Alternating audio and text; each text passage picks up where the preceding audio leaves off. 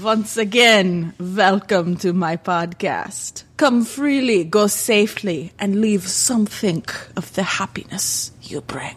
Hello, and welcome to the Four Color Nerds Cut the Cord podcast, episode 23. I'm Fraulein Hannah of Silesia, and I'm joined by some other streaming media nerds. Alistair von Schwanstucke. Guten Abend. Ryan, our accountant. Hello. And Amanda, the other one. Hey guys. Welcome, Amanda. Hi. Thanks for having me. Hi, Amanda. Welcome to the podcast. Happy to be here. Together, we take on television for those who have cast off the tyranny of their local cable provider. Each week, we gather here to find a great show and stake some vampires. We find a great show to watch from the often overwhelming variety of shows to choose from. We review the prior week's selection, and then we pick a new show and do it all over again. This is a review show, y'all, so there will be spoilers. This week's show is Netflix's CastleVania. Dun dun dun. Our companion song is the opening theme by Trevor Morris. Let's take a listen.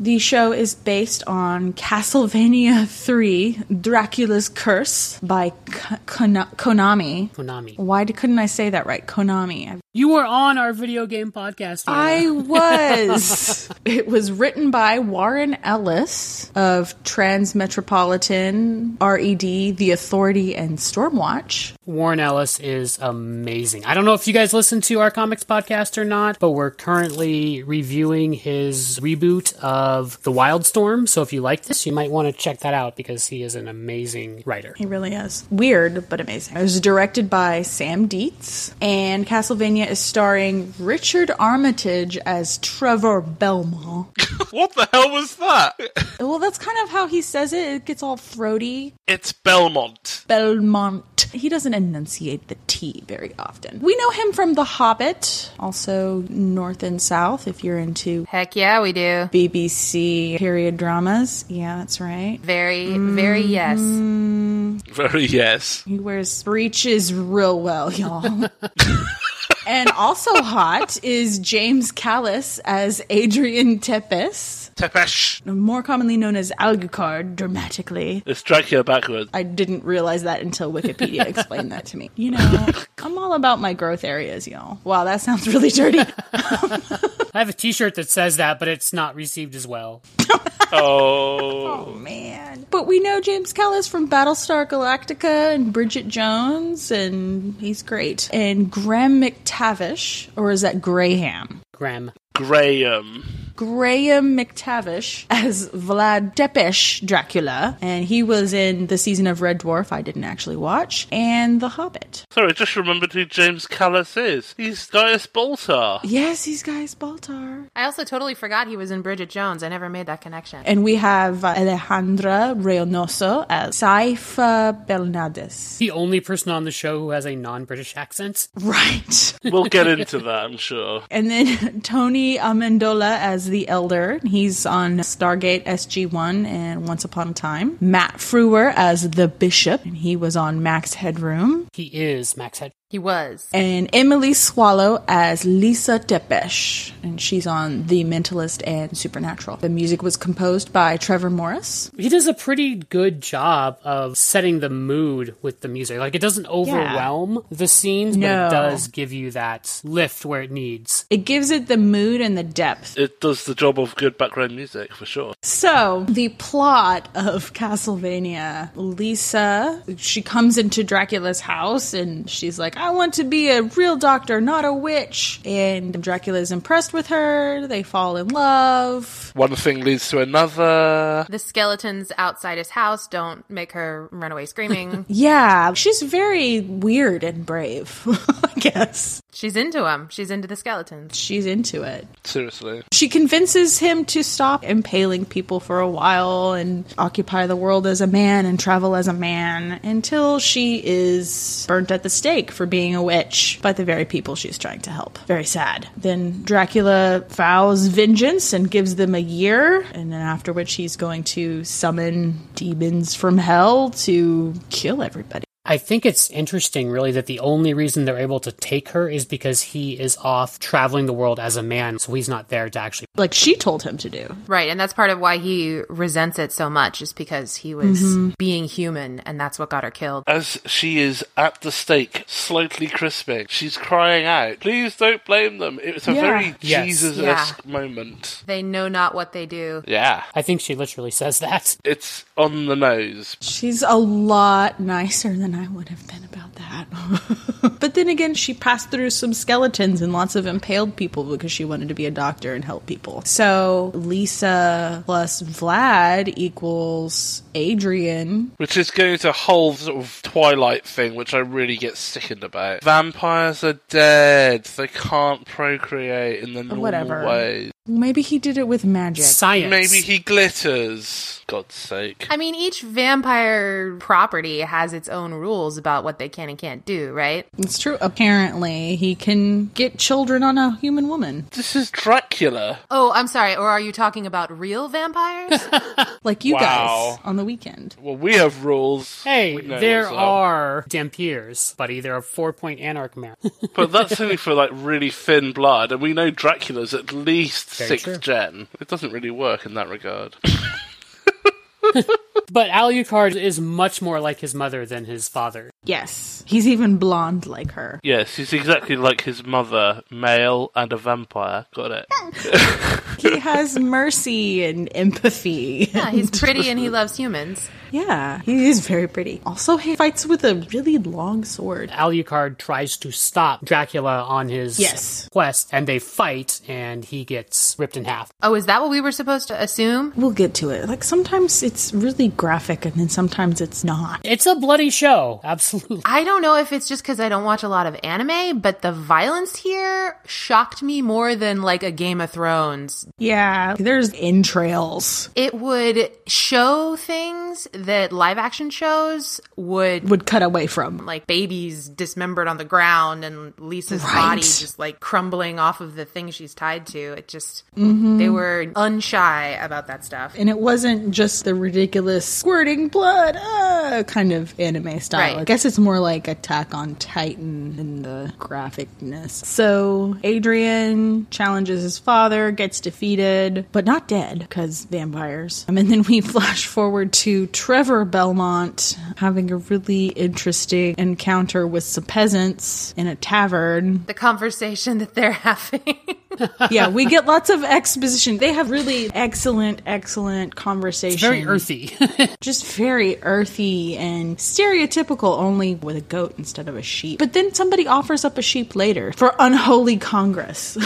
For such a short amount of time that we get this show, I'm really glad they described in such loving detail this shovel incident in the bar. It was just a great way of spending the time. How a goat got destroyed by some man. And caught in mid-Congress by another guy with a shovel. The owner of said goat who took exception. And blinded the dude. Yeah, and then got punished for blinding him. Such is the world, you guys. Ain't that always the way? Ain't that the shit? All right. Gross story and conversation. The peasants realize that Trevor is a Belmont and blame him for the demons and Dracula and vampires and such, even though in the expositional description his family had been devoted to defeating the terrors of the underworld and then ended up being excommunicated from the Catholic Church because they were using magic and evilness, according to the church. So we follow Trevor into the city of Greyshit. And he meets a speaker being accosted by some priests who are not very priest-like. Oh, ye of little knowledge. They're not the way they're supposed to be. No, actually not. But it could be a medieval priest. They're battle priests. They're like thugs and thieves. They serve the church. He does battle. I do think it's important to note that there's only 4 episodes in the first season. Yes, it's a quick watch. And they are very short. A short movie at that. Yes, this is basically a movie that you'll watch. It feels like the first movie in a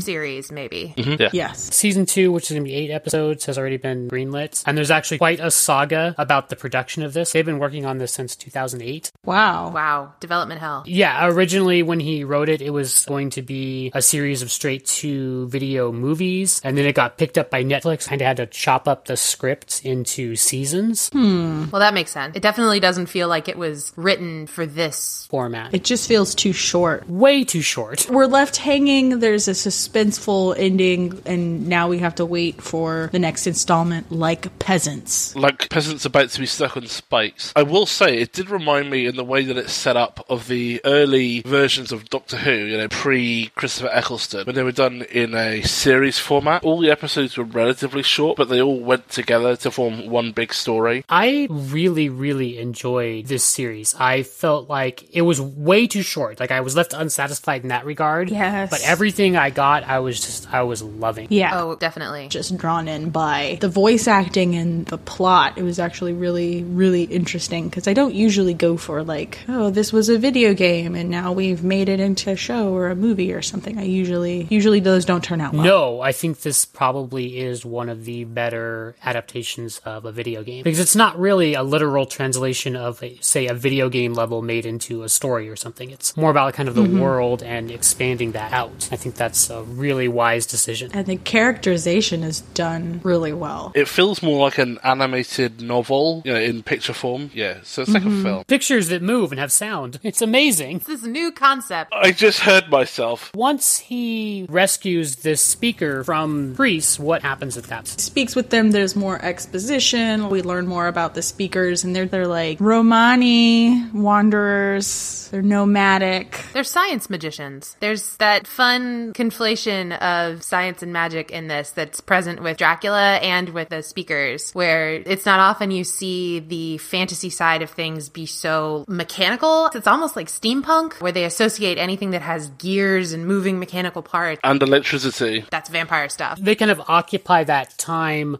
where alchemy and chemistry are starting to separate from each other in a way, but are very closely intertwined. I do want to point out for the record that the real Vlad Tepes didn't have access to electricity. This is entirely made up for the show. He didn't have a magical castle of gears and traps that could teleport throughout the world? That's right. Huh. He couldn't actually turn himself into various animals. And he also didn't have control over the legions of the damned. He was the defender of the faith. Defender of the faith in this day and age does not exactly inspire confidence. Put it this way, he protected his people, and he used the fear he generated from his reputation to keep his enemies at bay. In essence, for the time, a great, great leader. Ask someone from Romania what they think about Vlad Tepes. Guardian Angel or Avenging Demon, I mean, it's the same thing depending on what side of that blade you're standing on. So anyway, we speak with Trevor. He's the classic reluctant hero. He keeps being drawn into conflict. He's very much the anti-hero. Yes, and he's constantly intoxicated. Speaking of intoxicated, can we just appreciate Richard Armitage's drunk voice? Yes! He did a very good drunk voice. His drunk voice is really good. The voice acting is very good, but not just the acting, the scripting is absolutely fantastic. The banter, the comedic pacing.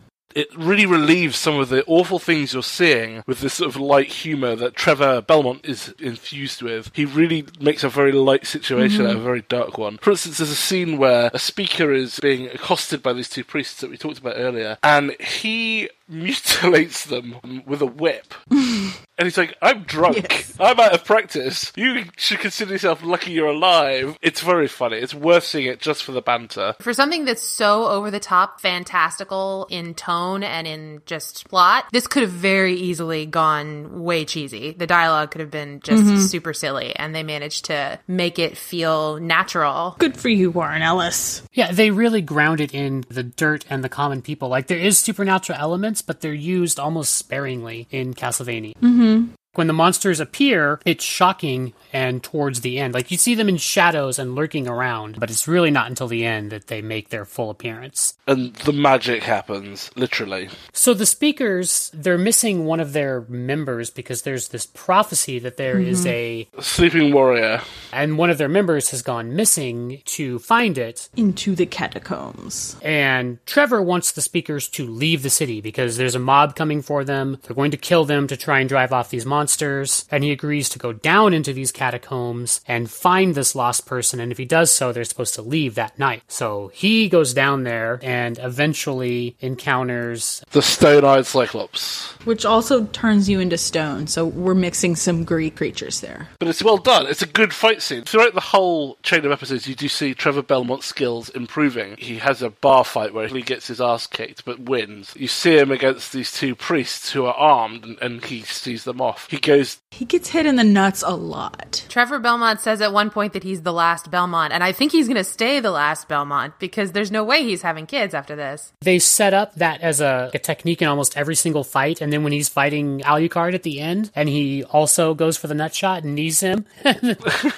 Alucard just looks at him like he's a fucking asshole, and he's like, this isn't a bar fight. Have some class. It's great. That kind of humor is peppered throughout. It's amazing. So yeah, so he dispatches the one-eyed monster. Oh my god.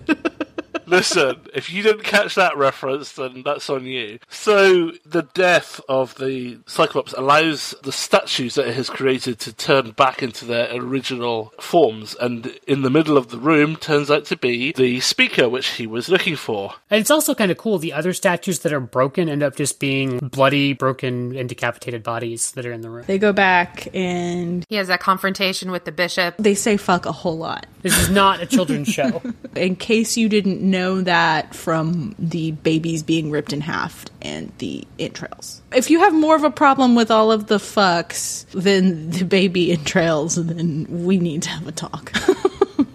You have wrong priorities, my friend. America has messed up priorities on violence and sex. And there's very little, if no, sex. I don't think he has time or a love interest. Yeah, there's no tension or attraction between Sypha and... Well, I think they're probably setting up that I hate you, but I secretly love you kind of tension. I think canonically they do end up making a Belmont together. And then that's the last Belmont. Can we talk real quick about how good Matt Frewer is as a bishop? Yes, he's so evil. He's one of the most pure evil characters I've seen in a long time. Is he evil, though? Yes, he is. When the demon enters the church, the demon should not be able to enter the church if God was there. And the demon has this amazing scene with the bishop where he tells him that God isn't here. And so you might just say, well, maybe religion isn't true in this world. But you know that's not true because later there's another priest who is actually able to bless holy water and affect those demons. So the bishop has lost faith. Has unsanctified the church by his presence, by being an evil git. He burnt a doctor at the stake. That doesn't make you evil in the Middle Ages.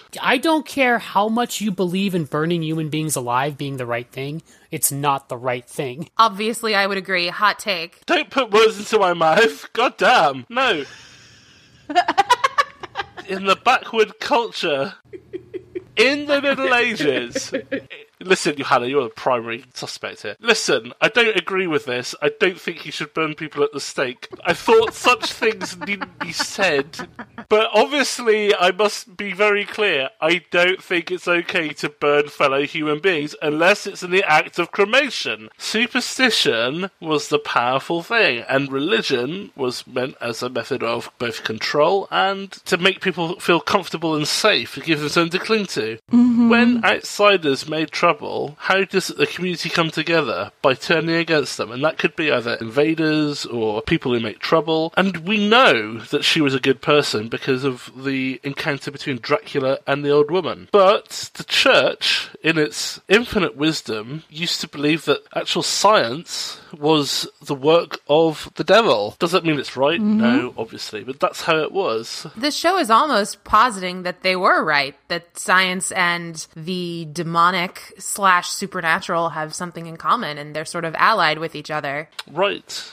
In that way, the advancement of human technology, of science, is seen as a step towards evil. And that's not just by the church, it's by the people as well, who go along with what's happened. And that's another theme that runs through the story. Anyone can take action to change a thing that's happening. They just choose not to. Yeah, that's echoed by a couple of different characters. They say in it, the only thing that it takes for evil men to rise to power is for good men to remain silent and to not say that this should not happen. Dracula specifically says, when he's confronting them about the burning of the stake, that any one of them could have said stop, and none of them did. And then Trevor says the same thing later on. Mm-hmm. This show really does have that element of the choices you make do matter, that you're responsible for your own moral fate in this world, that everyone has the power to make those kind of decisions, and there are consequences for them. Good and bad, so sometimes when you're doing the right things, you get kicked in the nuts for it. Or burned at the stake for it. That's the truth. There will be a backlash against change, against someone standing up and changing the course of things, so that's just one of those things. But to sit by and let it happen, Trevor is certainly unwilling to do that, and he'll gripe and bitch about it the whole way, but at least he'll do something to change it. I really did like once Trevor decides that saving this town is actually worthwhile, because for a long time, he has no interest whatsoever in saving the town, and then once he decides to do it, I enjoy the way he was able to kind of rally the people together and kind of snap out of that drunken haze and become an actual leader of the people and pull them all together and use all the resources he had. Exactly. He embraces his birthright. He becomes what his family was always meant to be. He was resisting it the whole way. Anybody else laugh when he called the bishop snake fuckingly crazy? Yes! That was great. It's like Trevor was a voice of the present looking into the world of the past. He's almost like a time traveller in his views and opinions. I think that's quite an interesting take. The Belmonts know more than most people because they have confronted the darkness and they use both magic and technology. Precisely. So he has a greater perspective than your average peasant does. And the opportunity, I guess, being a Belmont to learn things as opposed to people who are just grubbing around and trying to keep people from fucking their goats. God. I do think that the show had a pretty strong theme about organized religion being essentially corrupt, but that faith itself, and by extension, the divine, is real. I thought that was an interesting take that they had. They expressed that thematically, and the plot backs that up. That the bishop and his men who follow him, and are following him rather than God, they are corrupt and brutal, and when the demons arrive, there is no God there to protect, but the kind of like the village priests who are actually standing with the people, they are able to call upon the divine. The head demon guy makes reference to God being real. I think the bishop says something like, I've made him my life's work. And the demon says, your life's work makes him puke. I love that scene at the end where the demon is hovering over him, almost like Aliens with the mouth with all the fangs. And it's like, here, let me give you a kiss. And then you hear this like crunching noise and blood. Oh, so awesome. I was slightly disappointed that we just hear the crunch and then see some artistic splashes of blood. Yeah, that's when it decides to get shy. I think the power of suggestion. Kind of wanted a little bit of impaling. Although I think it leaves open to suggestion. Does he actually die from what happens to him? Or is he just... Or is he corrupted and turned into a pawn of these demonic forces? Oh, that's a good point. We see all of these other people get disemboweled and various horrible things happen to him, and the one really, really bad guy, it doesn't. The demon even says he likes him for what he's done, because without the bishop, they wouldn't even be there. So maybe he'll be in the next episode, and he'll be like a weird pawn of Dracula. He sure did make a lot of blood come out, though. The show wraps up at the end with a climactic battle between Trevor and Alucard in Alucard's crypt, and we learn more about the prophecy, which involves a sleeping warrior, a hunter, and a scholar all coming together to form a super band of wandering killers. It's a really good fight scene. As I was alluding to earlier, the escalation of fight scenes get better and better. I very much enjoyed the dialogue between Trevor and Alucard. I thought it was very good. The exploration of belief versus knowledge. I think that fight scene is interesting because it's not just a physical fight. They're both trying to determine who the other person is. Alucard knows if he actually is a Belmont and vampire slayer that he's going to need him. But if he's just some drunken person who has no value, then he doesn't want anything to do with with him. Trevor is convinced that he is an evil vampire and needs to be destroyed. So they have to battle each other, testing each other, and learning about each other at the same time. So it's like a multi-level thing that's going on. It's done really well. It's done very well. There's layers. Layers, like an onion. It does end in a really 80s slow walk of the team. I don't think they actually high-five each other, but...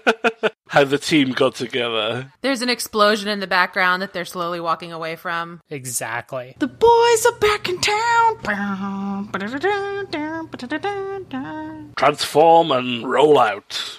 They all put on sunglasses at the same time. It sets it up really well for future stories featuring the trio. I really, really wish they had more than 4 episodes. That's really my only criticism for the show. Way too short. It's too short. I left feeling so unfulfilled. It's not done. This is just when it's getting good. Watch it. It's so good. But don't watch it if you don't want to see animated entrails and blood and Richard Armitage saying fuck a lot. A lot of infant death. A whole lot of baby murder. What does Warren Ellis have against babies? I think the trope here is to prove that Dracula is beyond redemption. And one of the ways you do that is by showing the death of children. He's past the moral event horizon. Bingo. Top mark. Welcome to the team. You can't harm children or animals in shows in general. They can be exposed to danger, but they're always saved at the last moment. So when you actually hurt those things, it makes an impact and shows you just how evil the person is. It's a major transgression. Dracula vengeance would have been more justifiable, I might say, if he had went after the people that were at that town, at the burning, and killed them. But he holds all of humanity guilty. Yeah. His vengeance is indiscriminate. You kind of get the sense that he has always had a sort of long simmering distaste for humanity, and then it was just kind of put on pause when he met Lisa, and now it's unpaused, and he's able to let his freak flag fly. Of course, he mourns her in very anime,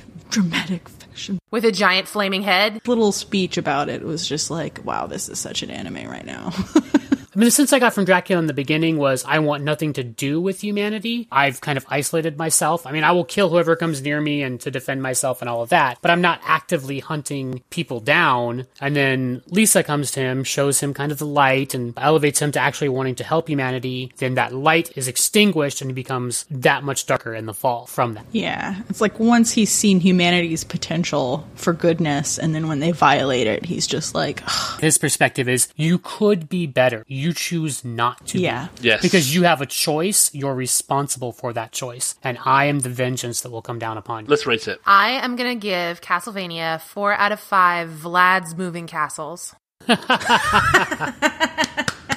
Bravo. I am going to give it 4 out of 5 well-incorporated expositional conversations. I will give it 4.5 for the dead travel fast. And I will give it 3.5 crotch shots. I knew you were going to do that one. Oh. Making your way in the world today. Takes everything you got. Taking a break from all your worries. Sure would help a lot. Wouldn't you like to get away? So every week, we each bring a show to consider watching, and we each vote for a show, and we cannot vote for our own show. The show with the most votes is the next one that we will watch and review. I would like to nominate Tour de Pharmacy, which is an HBO original movie. It's a mockumentary about doping in cycling, and it stars some of my favorite comedians ever, and some non-comedians. It stars Andy Samberg, Orlando Bloom, and features friggin' Daveed Diggs from Hamilton. Oh. Yeah, it's gotten good reception from critics. It's supposed to be funny. I would like to nominate To the Bone. I know we've nominated this before, but I have done a bit more research on this, and I think it's a really interesting story. It's starring Lily Collins as Ellen and Keanu Reeves as a doctor who's in charge of a boarding home for people with psychological disorders. Uh-huh. Ellen is a 20-year-old with a problem she has. Anorexia. She is going to have to fit in with this doctor who behaves in a rather unusual way. This sounds like a well-reviewed, positively reviewed film, and that's on Netflix. I am going to suggest we watch Ozark, which is a Netflix original series, stars Justin Bateman. It's the story of a accountant finance person who's in this money laundering scheme with the mob that goes wrong, and he flees the mob and takes his family to the Ozarks to escape that retaliation and the bloodbath that is coming for them. But of course, you can't leave your problems behind, right? So all the human drama and then the drama of the mob coming after them come through in this. It's supposed to be amazing. I really want to see it. I love those kind of tense crime noir dramas where there's crime intrigue happening. So I would like to see it. So I am going to nominate Nico and the Sword of Light. It's a little animated ditty on Amazon, and it just looks really cute. It's really well reviewed, and it's based off of a fully animated comic book for the iPad. So that's kind of a cool concept. He's the last of his kind, and he embarks on a quest to bring light back to his land. I think I will go with Ozark because I heart Jason Bateman. I very much enjoyed your description. I've seen trailers for Ozark, and I think I'll go for that one as well. I think Tour de Pharmacy sounds hilarious, and I would like to watch that. So that's my... I'm really torn between tying it up. What happens in the event of a tie? We have double secret tie-breaking rules. I think it means we fight, right? Yeah, we fight to the death, basically. We just start punching. Internet fight. Fight. We just make vague Facebook posts about each other until someone starts to cry. Oh, I bet I could make you cry. Hannah, we had the bad therapist last week, not this week. Apparently we've gotten some feedback that we've spared some people the pain of watching that show, so... It's a public service. Yes. Our one listener thanked us. We had another therapist from Texas who responded to the episode. Yes. We've had Canadians tell us all about Anne of Green Gables and how much they love it. People respond. It's nice to hear you. Please do comment. Yes. We'd love to hear from you, and if there's stuff you want to hear about, or if you want to hear us do any more silly voices, then just let us know. All right, Miss Hannah. Okay, so...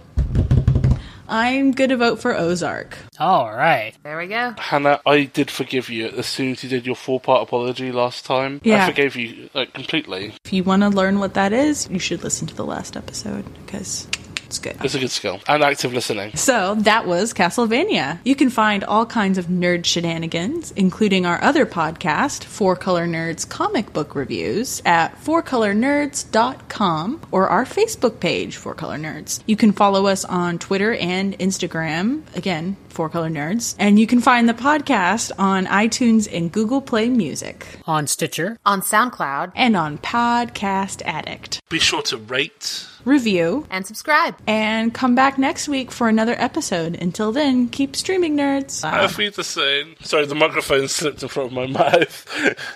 It's held together with like duct tape and fond wishes. If you saw how I've been recording this podcast, I picture like an old-timey ham radio operator. It's like a DJ.